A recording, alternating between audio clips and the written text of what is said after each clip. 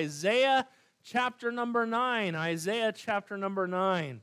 We're starting a new series for the next 4 weeks out of the book of Isaiah. Light has come, and we're going to see. Now, think about this with me this morning. 700 years before Christ came, Isaiah prophesied about what would take place 700 years later. Now, think with me how amazing that is. That what Isaiah prophesied came true 700 years later. Think back with me 700 years ago from now. Think the year 1320. It's a long time ago. And a real long time ago. And none of you look old enough to have been around that time. Bridget, kind of close, but not quite. And so, no, I'm just teasing. I'm teasing, Bridget. You know I love you. And so, but imagine in 1320, I know John Wycliffe was around in 1320. I wonder if he would have said in the year 2020 there's going to be a coronavirus, and on May 18th, California is going to start a stay-at-home order. People would have been like, first off, 700, what's California? The land was here, but it wasn't called California in 1320.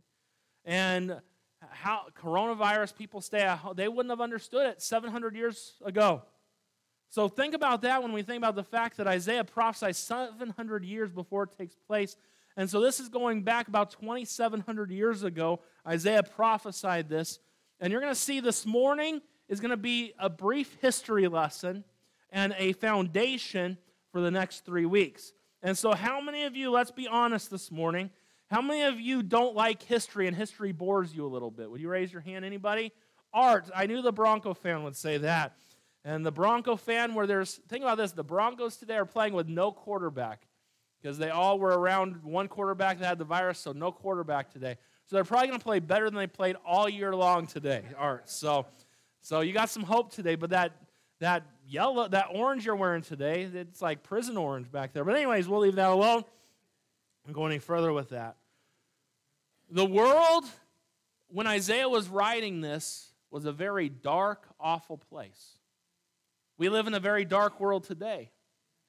But we look at this passage, and we're going to look at chapter number 9, verse 1 and 2, and then we're going to go back and look at several things. Verse number 1 says, nevertheless. Now, when the word nevertheless is mentioned, it means you must look before that. But we're not going to do that yet. Sometimes what happens in the Bible is we get too caught off by verses, by chapters and verses. Chapter 9, verse 1, like it says there, which I'm very grateful for, because if there weren't chapters and verses, if I would say turn to Isaiah 9:1 or turn to Isaiah and look for this verse, there's 66 chapters in the book of Isaiah. It would be hard to find it. But one of the things I want you to know is the fact that chapters and verses were added later on. And so they were not originally there. And so we'll let our guests come on in this morning. And so, are these your guest choice? All right. And so we'll give them a set. You guys are fine. Just come on in. No, don't worry about it. No problem whatsoever. So I'll let you come on in, and we're glad that you're here this morning. And so, can we get your names? Or Joyce, you want to introduce them? Okay. You want to introduce your family to us?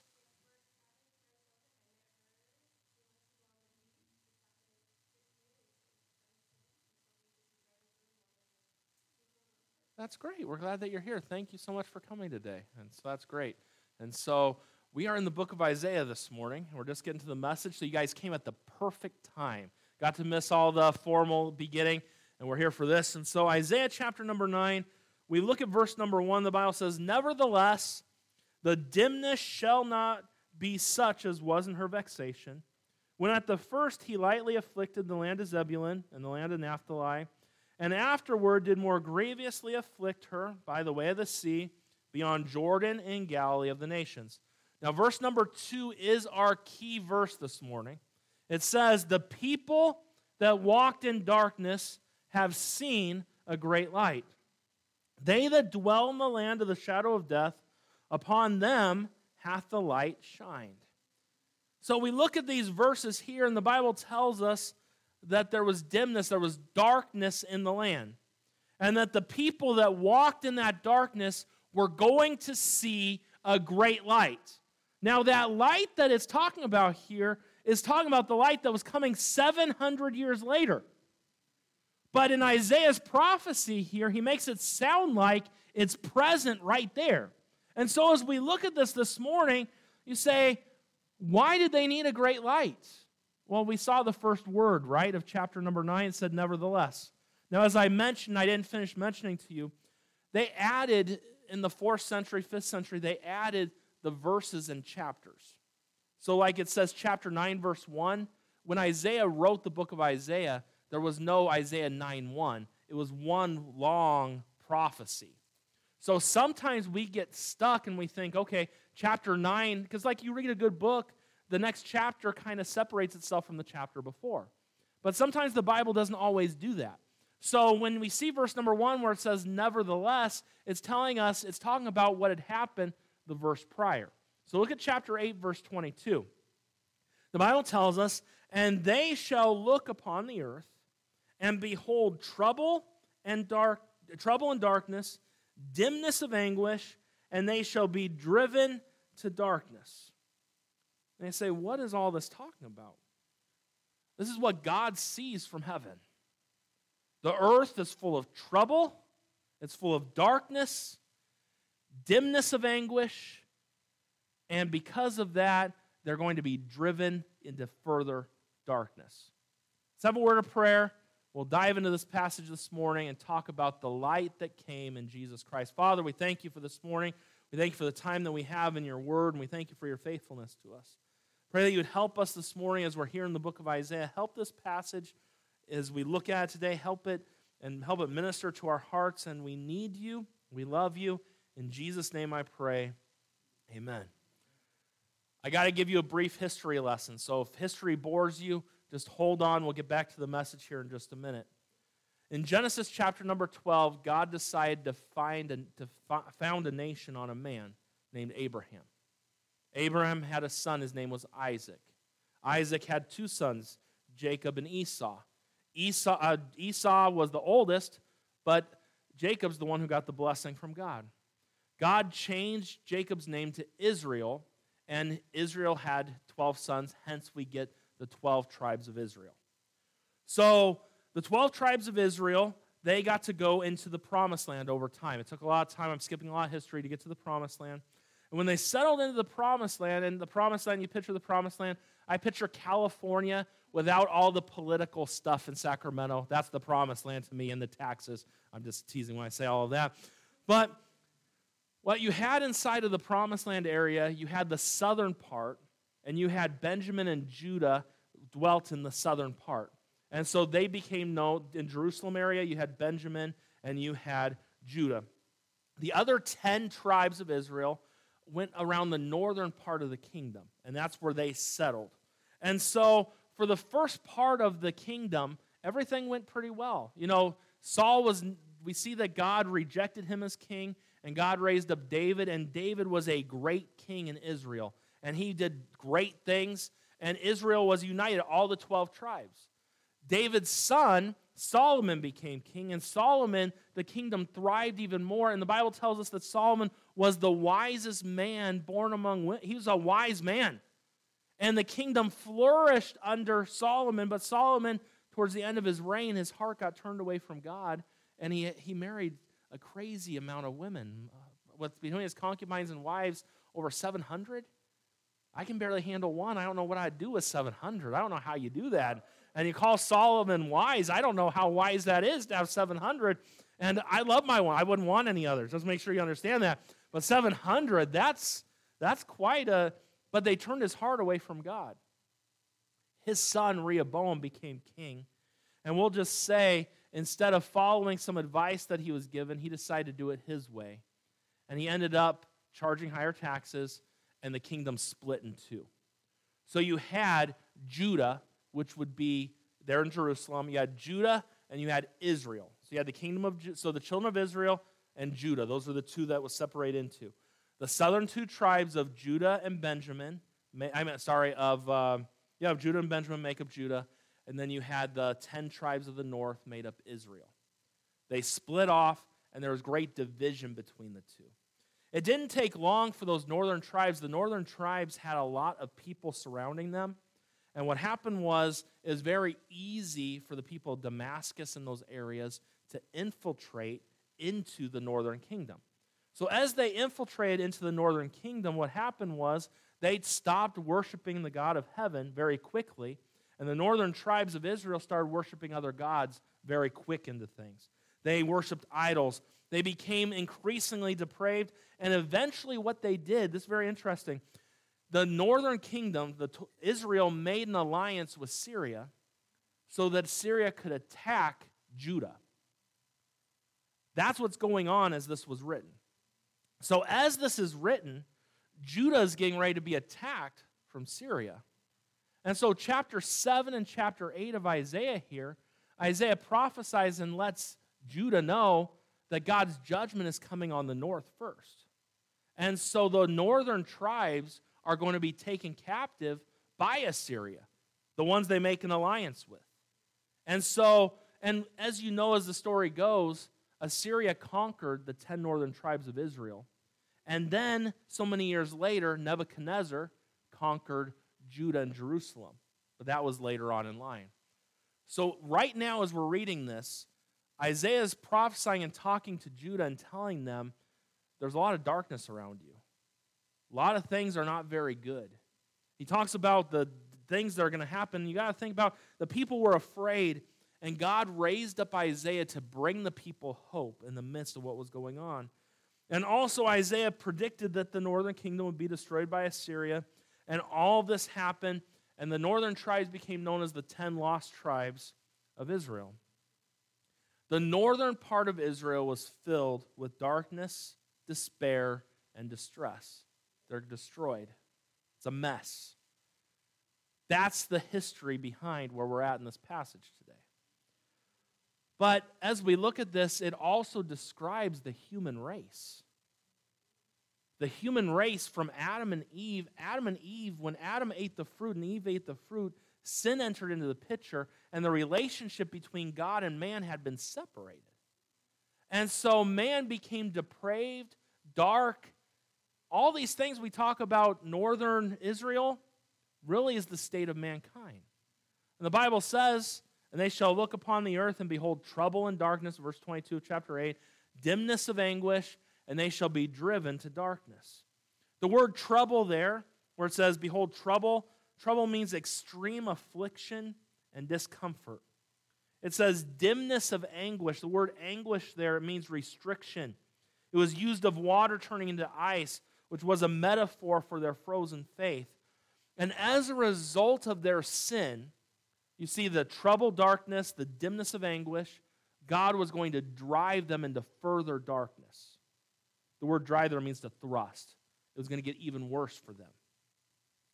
And the Bible explains it to us in Zephaniah chapter 1, verse 15. That day, talking about that day, is a day of wrath, a day of trouble and distress, a day of wasteness and desolation, a day of darkness and gloominess, a day of clouds and thick darkness.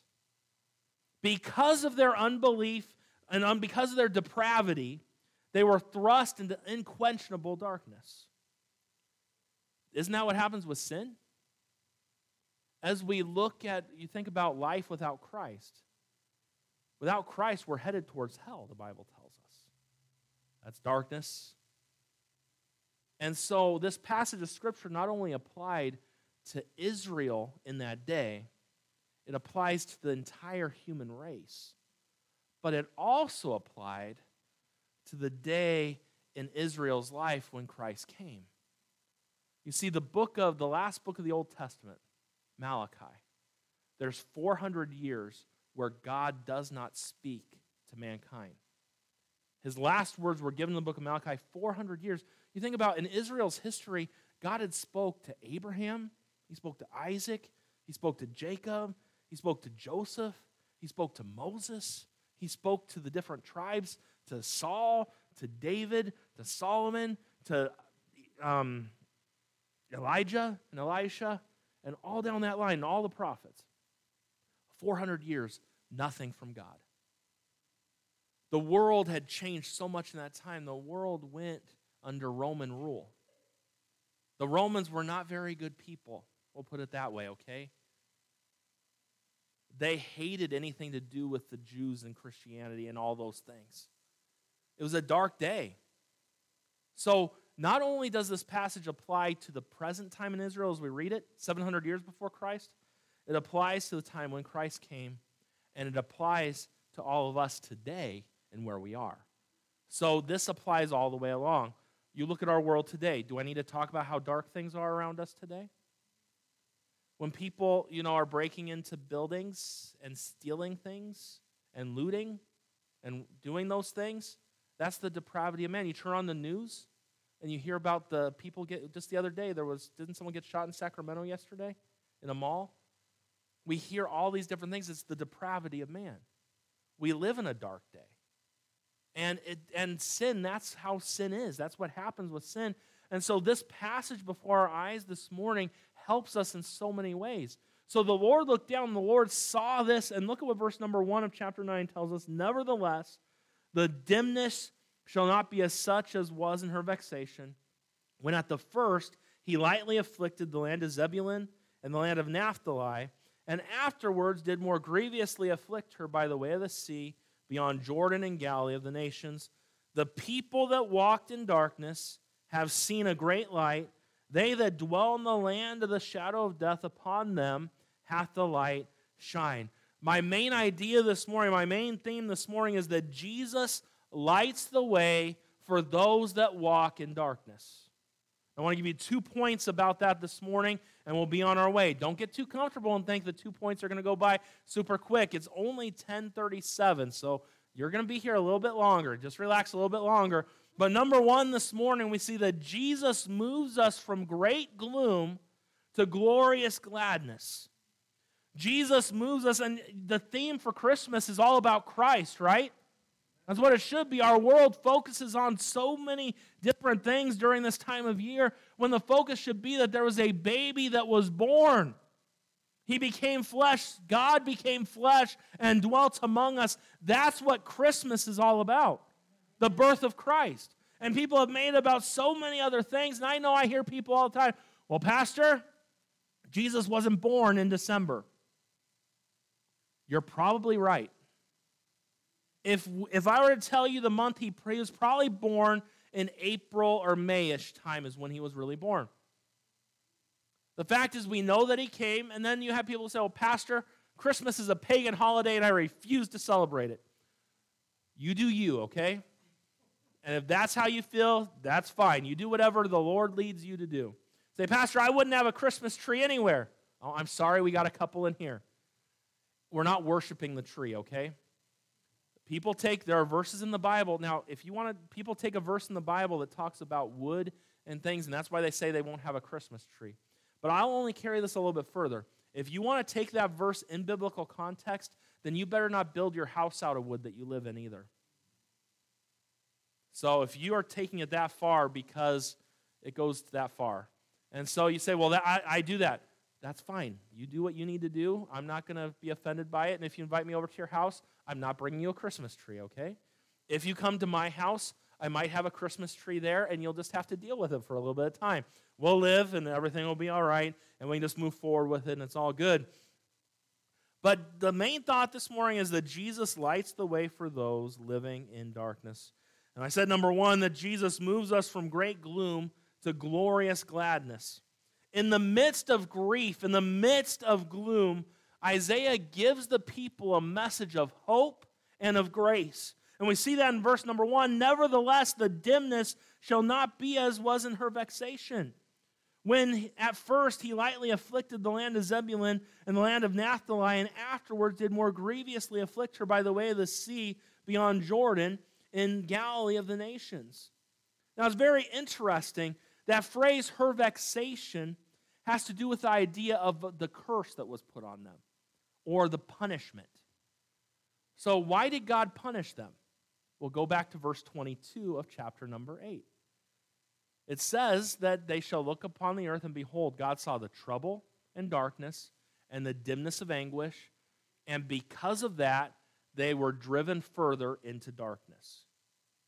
So what had taken place was a result of their sin. It had driven them further away. And so because of their vexation, that's why this took place. Now we talk about, go back to chapter 9, verse number 1. You see two of the tribes of Israel mentioned here. Now, have I lost anybody this morning? Are you still with me? Anybody eat too much turkey the other day and you're kind of tired on me? We're getting somewhere, okay? You see two tribes of Israel mentioned here. Zebulun and Naphtali are the two that are mentioned in this verse. Zebulun and Naphtali are two tribes that were in the northern part. Remember, we said the southern part had Benjamin and Judah. But Naphtali and Zebulun were the two most northern tribes of Israel in the land. The territory of Zebulun, and it's interesting, you take Zebulun and Naphtali, the land that they make up would have been the land of Galilee. So you'll think about Galilee, you think of Jesus in Galilee. We'll get there in a minute and see how that all ties into this. And so, but what we see happen is, we see that the territory of Zebulun, we'll talk about them first here for a minute, it was located on one of the major trade routes of the day. Now, you know, back in Bible days, they don't have highways and freeways like we do. You know, his family over here living in Arizona, I'm sure, did he come over on the 10 or the 8? The 10? The 8. Okay, so you live more of the southern part of Arizona, or you just like going that way? Okay. And so, but you can get on a freeway, and you can find your way almost anywhere around the United States. It wasn't so back in Bible days. They had specific trade routes where they would bring merchandise and things, and, you know, the camels or whatever they traveled on, there were certain trade routes. So in Zebulun, they went through, that area they went through because that was a major trade route. And so when you think about that, what happened was it was easy for people to come in and battle them. They're the northernmost tribe and all of these things. And then you had the tribe of, you think about the tribe of Naphtali, they were very close to Syria. And the Syrians, so if I should have put a map up for you, which would have made it very clear. So basically you picture Naphtali and Zebulun, you picture them up here. And so you have above Naphtali, you have Syria, and they're the ones who come in and invade them.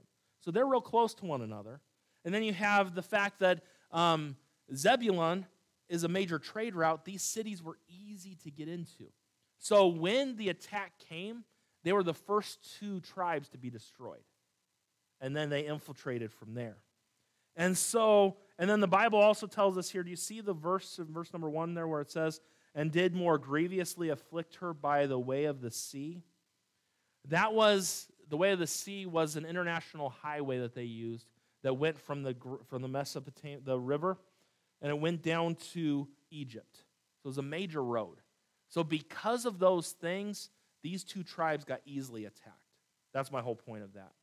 And so when we think about that, for many years, these people knew only darkness and despair because of their depravity. And God tried. Because of where they were, God tried over and over again. God sent them prophets. Hey, Zebulun, Naphtali, Israel, the other tribes, return to me. I'll love you. I'll accept you. Repent, turn back to me, and move forward. But they didn't do it. And so God had to punish the 10 tribes of Israel. And these tribes were punished, and because they were the furthest north, they were the first to be punished by God. In the midst of all this mess, Isaiah brings a message of future hope and healing. A time is coming when great gloom will be replaced with glorious gladness into our mess. You think in Galilee. I think of the word Christmas. People say lots of different things with it. You know, Christ Mass, I've heard. Christ, keep Christ in Christmas. When I think of Christmas, I like to word it this way to myself. Christ mess. Christ came into our mess, which is literally what he did. That's what Christmas is all about. Think about this. Christ came, his birth was in the middle of great despair and deep anguish for the people of Israel. Remember the angels cried out, glory to God in the highest, and on earth peace, goodwill toward men? There was no peace on earth. In fact, all the babies were going to be murdered by Herod right at that time. So as Mary is worshiping God and thanking him for what he's doing, there are other mothers that are weeping at the same time. But may I just remind you that Christmas joy and the joy of Christ is best understood when the junk of life is all around us. Gladness comes after grieving. That's the way it works. They that sow in tears shall reap in joy, the Bible says. So we see, number one, this morning, that Jesus moves us from great gloom to glorious gladness. And number two, and this is where we're going to spend the rest of our time this morning, Jesus moves us from deep darkness to the light of life. Jesus moves us from deep darkness to the light of life. See, verse number 2, and I mentioned this, it speaks as if it's already happened, but it hadn't happened for 700 years. But this is what you say, well, why is Isaiah prophesying this way? Because he's just letting them know it's going to happen. It's going to be this way. This is how it's going to happen. And we see the Bible tells us and how the birth of Christ will bring brightness to a world of darkness. Verse 2 there says, the people that walked in darkness have seen a great light. They that dwell in the land of the shadow of death, upon them hath the light shined. The idea behind that phrase, walked in darkness, is someone stumbling as they go. My parents, their bedroom, my parents love it to be pitch black for them to sleep. If it's not, you literally could walk in their bedroom in the middle of the day and think it's midnight. And my mom, with her health and different things, they sleep odd hours at times. So I had them call a couple days ago. I think my dad called, or my mom, one of them, and they said, good morning. And it's 6 o'clock at night. So it's 6 o'clock at night. Oh, yeah, we got our hours off. Because it's so dark in their room, it keeps the light out. Well, a few months ago, my mom fell off her bed and fractured some of her vertebrae, or compressed fracture, a couple of vertebrae. So we had to put a hospital bed in her room for a little bit till she got a little bit better. So we had to move everything around the room. Well, the next day, my dad called, and I'm talking to him. He's like, yeah, I tripped last night and fell on the floor. And, my dad just turned 79 a couple days ago. He takes care of my mom. They're getting too old to be falling all over the place. And I said, Dad, why did you? Well, everything's moved around, so things were in my way. I said, Dad, did you turn on the light? Well, no, I didn't want to wake your mom up. So he tripped because the lights were out. And that's what this is talking about. The people that walk in darkness, and that's literally without Christ what we do. We trip on things as we go through this life because we can't see where we're going because we're walking and stumbling around in darkness. Now, this is the crazy thing. My parents have a fan in their room with a remote that turns the light on. Literally on his nightstand right next to his bed, there's a light he can turn on. That's all it would have taken so he wouldn't fall down. I hope he's not watching me this morning as I say this. If you are, Dad, I love you, but heed the message. Turn on the light when you get up. Make sure you turn on the light. But if he would have turned on that light, he wouldn't fall. But the Bible says here, the people walk in darkness, and the Lord looked down on mankind, and God sees mankind tripping over themselves, and tripping over themselves, and tripping over because they can't see where they're going because the depravity and the sin that is found inside of us. When this is talked about and walked in darkness, as I mentioned, it's someone stumbling as they come and go. The Bible tells us in Proverbs 4, verse number 19, the way of the wicked is as darkness. They know not at what they stumble. Do you see how the Bible portrays that there? They know not what they stumble. Jeremiah 23:12 shows the dangers of walking in darkness. It tells us, wherefore their way shall be unto them as slippery ways in the darkness. They shall be driven on and fallen therein, for I will bring evil upon them, even the year of their visitation, saith the Lord. And so these people were walking in darkness, and God was going to bring them light. Think about this. All that my dad needed, it was dark in the room, and all he needed was light. Mankind is walking in darkness, and God said, I'll bring you light. That's Jesus. A dark world needs some light. It's Jesus Christ. That's what he did when he saved you. We think about Saul. Remember, Saul was on Damascus Road. He was going, and isn't that funny? He was on Damascus Road. He was going up that way that we're just talking about right now on one of those routes. As he went, the Lord stopped him, and remember, he saw a great light, and he was blinded from it. he turned from being Saul to being Paul, and he repented and turned to the Lord, he saw the light. Many of you that have trusted Jesus Christ as your Savior, you've been taken from darkness and brought to light. And thank God for that this morning. But Jesus came and he brought light for those living in darkness. That's why he came. Something that's very interesting, what I want to cover for the last little bit of time is, and I want to tie it all together, and we're going to bring it, like I said, this week, week number 1, is more information than preaching. Next week and the following 3 weeks will be more preaching than information. But Jesus, as he started his earthly ministry, revisited this prophecy of Isaiah in Matthew chapter number 4. And you got the notes there, and they'll be up on the screen. But in Matthew chapter number 4, Jesus, look at what it says, verse number 12. Now when Jesus had heard that John was cast into prison, you know John the Baptist. John the Baptist was the forerunner for Christ. He preached about the kingdom, and his time had come to be done. And when he was cast into prison, look at what it says. He, Jesus, departed into where? Galilee. And leaving Nazareth, he came and dwelt in Capernaum. Look at the next verse there. It says, which is upon the seacoast. Now look at where Jesus went. In the borders of Zebulun and Naphtali, that it might be fulfilled, which was spoken by Isaiah the prophet, saying, 700, Jesus is about 30 years old when his ministry starts. So about 730 years times passed. And Jesus is fulfilling what we read in Isaiah chapter 9, verse number 1 and 2. Now when you look at that, and it kind of gives me spiritual goosebumps. I don't know if any of you have ever experienced those, but it does. The Bible tells us that he was, go back up to the beginning of that verse for me, Joe, verse 12.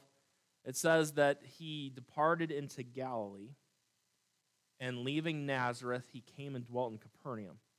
Nazareth is where Jesus was born. And think about this with me. Zebulun, their tribe, was located in Nazareth. So Jesus was born there. And then Capernaum, which would end up being the headquarters for Jesus' ministry here on earth, was in the land of Naphtali. So it's a direct prophecy being fulfilled from Isaiah chapter 9. So remember how he said that great light would come? And he mentioned Naphtali and Zebulun? Well, Jesus was born in Nazareth, and he starts his ministry in Capernaum. It was a direct fulfillment of the prophecy that was made in this passage. You'll see the next verse, so go to the next one. And so it says, that might be fulfilled, which was spoken by Isaiah the prophet, saying, now go to verse 15. The land of Zebulun and the land of Naphtali, by the way of the sea, beyond Jordan, the Galilee of the Gentiles. And so we see, something that's interesting, do you see how it says Galilee of the Gentiles? The people, the Jews in Jesus' day, did not like those who lived in this area. They thought that they were half-breeds. They weren't as good. They were very, and in all honesty, the Jews were pretty prejudiced people, if we're being honest about it. They were. They didn't, the Samaritans and others, they called them dogs even. They didn't want anything to do with them. But you see how Jesus, he came not only for the Jews, but he came for the Gentiles as well. And aren't you thankful for that today? And if you don't understand what I'm talking about, if you're not a Jew in this room this morning, you are a Gentile. And Jesus, and we think about, he's the God of Abraham, Isaac, and Jacob. And I thank God for that. And he's the God of the Jews, but he's the God of the world. He didn't just come for the Jews, he came for all mankind. And I'm so thankful for that today, and that's what that's telling us there. And when we think about this, the Jews did not like this area of Galilee, Nazareth. They didn't think anything good could come from there. In fact, one of Jesus' eventual disciples, listen to what he had to say. In John 1:46, Nathanael said unto him, can there any good thing come out of Nazareth? Can anything good come out of Nazareth? And I love Philip's answer. Hey, just come and see. Just come and see. Man, today, that's what people need. You need to proclaim how good Christ is. And you need to tell people, hey, just come see. Come see. Come see him. Come experience him. But Nathanael's response is, I don't think anything good could come from there. And in fact, we go even further in John 7:41. They said, shall the anointed, the word Christ, anointed, shall Christ come out of Galilee? Why would the Messiah come out of Galilee? And then they answered their own question in verse 52 of that same chapter. Search and look, for out of Galilee ariseth no prophet. They didn't believe it, and they didn't want to believe that he would come. But may I just remind you this morning that the Messiah had to come out of Nazareth to fulfill the prophecy that was given. And then we see, and I know I've had you in a lot of verses, and I know I've given you a lot of things to think on this morning, but Matthew 4, verse 16, the Bible tells us, and this is continuing on where Jesus was speaking, and he talked about the prophecy, the people which sat in darkness saw great light, and to them which sat in the region and shadow of death, light is sprung up. Do you know there's a different wording between Isaiah chapter number 9 and Matthew 4 here? You know what tells us in the book of Isaiah that they walked in darkness? Matthew here tells us that they sat in darkness. So think about this. Eventually the people who walk in darkness dwell in darkness. That's the way it works. If you want a good example of that, think of Lot. Remember how Abraham and Lot, their herdsmen, feuded with each other? And Lot saw the well-watered plains towards Sodom, so the Bible says he pitched his tent near Sodom.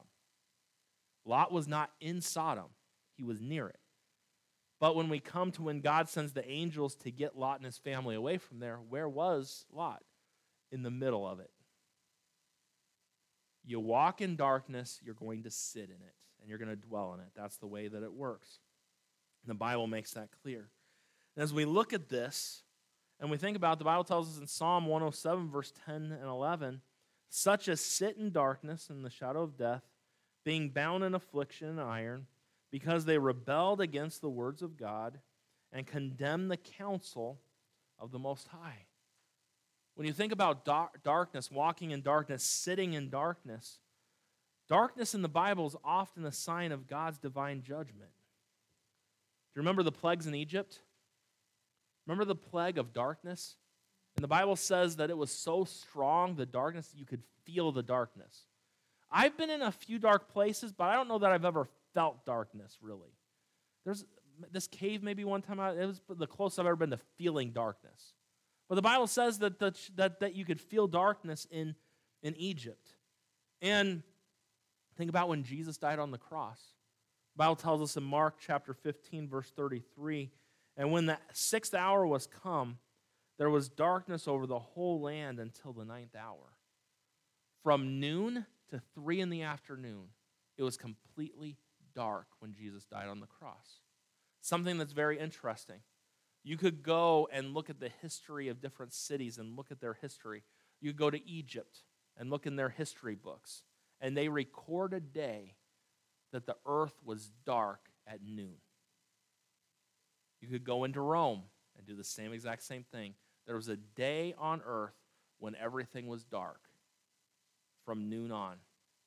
It's when Jesus died on the cross. And when we think about this, get this with me, and we're just about done. When Jesus came to earth, the Bible tells us that wise men came, right? How did the wise men know where Jesus was? There was a great light that showed them where to go. At the birth of Christ, the light shined in darkness. At his death, darkness showed over the light. What I'm saying is, and as we get to the end of the message here, is this. Jesus came and he brought light. This world is a dark place. And judgment's coming on this world at some point.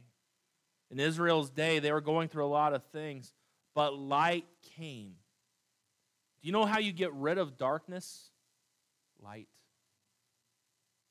Do you know if we're honest this morning, do you know there really is no such thing as darkness?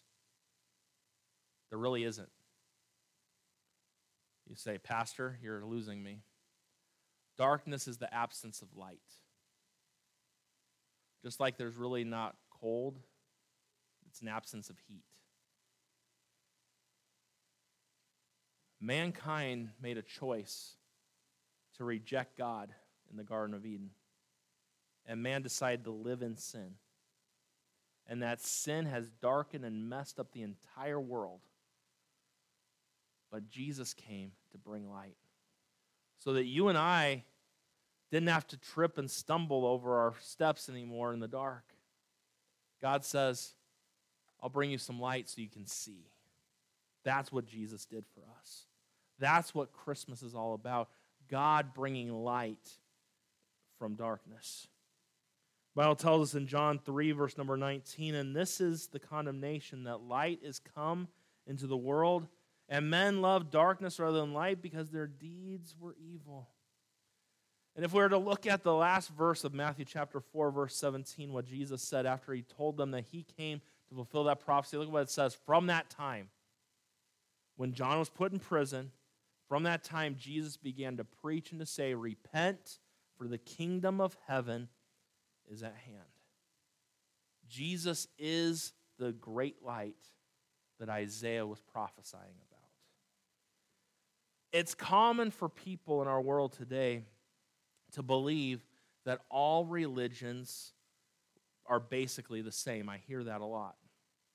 I'm not here to burst anyone's bubble. I'm not here to offend anybody or anything like that. But all religions are not the same. There's a man that had a conversation. David Platt describes a conversation he had with people who followed different religions. And he spoke up and he said this to them. It's almost like you guys picture God at the top of a mountain and we're at the bottom. And you say, I'll take this path, and you go up your path. You go this way, and eventually we all end up at the same place. They smiled at him and said, exactly, you understand. So then Platt then said, what if I told you that the God at the top of the mountain didn't wait for us to find our way to him, but he actually came down to where we are? They responded, that would be great. To which he replied, this is the difference. What we find in the Bible is the story of a God who has not left us alone to try and find our way to him, but he has come to us and he has made the way to us through his Son, Jesus Christ, so that we could get to him. God came down, heaven came down, and glory filled our soul. A boy heard in Sunday school that Jesus was the light of the world, and after class he went up to his teacher and said, if Jesus really is the light of the world, I wish he'd come hang out at my house. It's awfully dark where I live. Is it dark where you live this morning? Are you stumbling around in darkness? Are you tired of living in darkness? You need Christ. But may I also put another plug, and this wasn't much in my message this morning. There are way too many Christians that are stumbling in darkness. You're not a child of darkness, you're a child of light. So walk in the light. Isn't that what 1 John tells us? Hey, Christian, quit stumbling along the Christian life. Get away from the darkness and be in the light. Walk as children of the light. Greater is he that's in you than he that's in this world. Stop stumbling and stumbling and stumbling and start walking with the light on as a Christian. You have the light, so walk with it. But maybe you're here this morning, you don't have the light of the gospel. Today could be that day for you. Jesus made an offer to everyone in John 12, verse 46. I am come a light into the world, that whosoever believeth on me should not abide in darkness. If you're tired of dwelling in the darkness, it's time to believe in Jesus and that he died in your place and receive him into your life. Aren't you thankful he came? Man, don't ever forget, he came into our mess. He didn't create this mess, we all did. And yet he came to fix the mess. You know, one of the things, I see it often with my wife, we have 4 kids. a 9-year-old, 8-year-old, 7-year-old, or 6-year-old, and a 3-year-old. And Caroline does a great job at trying to keep the house clean. She does. But having a 3-year-old and keeping a house clean just doesn't mix too well. And even that, having a 9, 8, and 6-year-old doesn't really help. Just last night, I get home, and I've been doing some things, and Caroline had cleaned up the house and had cleaned up lots of things downstairs, and I go over by the staircase, and our 3-year-old's there with a board game that's everywhere. She cleans one area, and he messes up another. That's how God does it. We mess things up, and he comes and cleans it up and shines some light. That's why he loves you today. And that passage of Scripture was to bring hope to the people of Israel. Yeah, there's darkness, there's despair, but there's another day coming. And the light is coming. And the light was Jesus Christ. And today, church, you don't have to wait. The light's here. What this world needs today is the light of Christ. It could fix so many of our problems. So many people, their hope is in the White House, in Sacramento, and so many other places. My hope is built on nothing less than Jesus' blood and his righteousness. We need the light. Father, I thank you for the time we've had this morning in your word.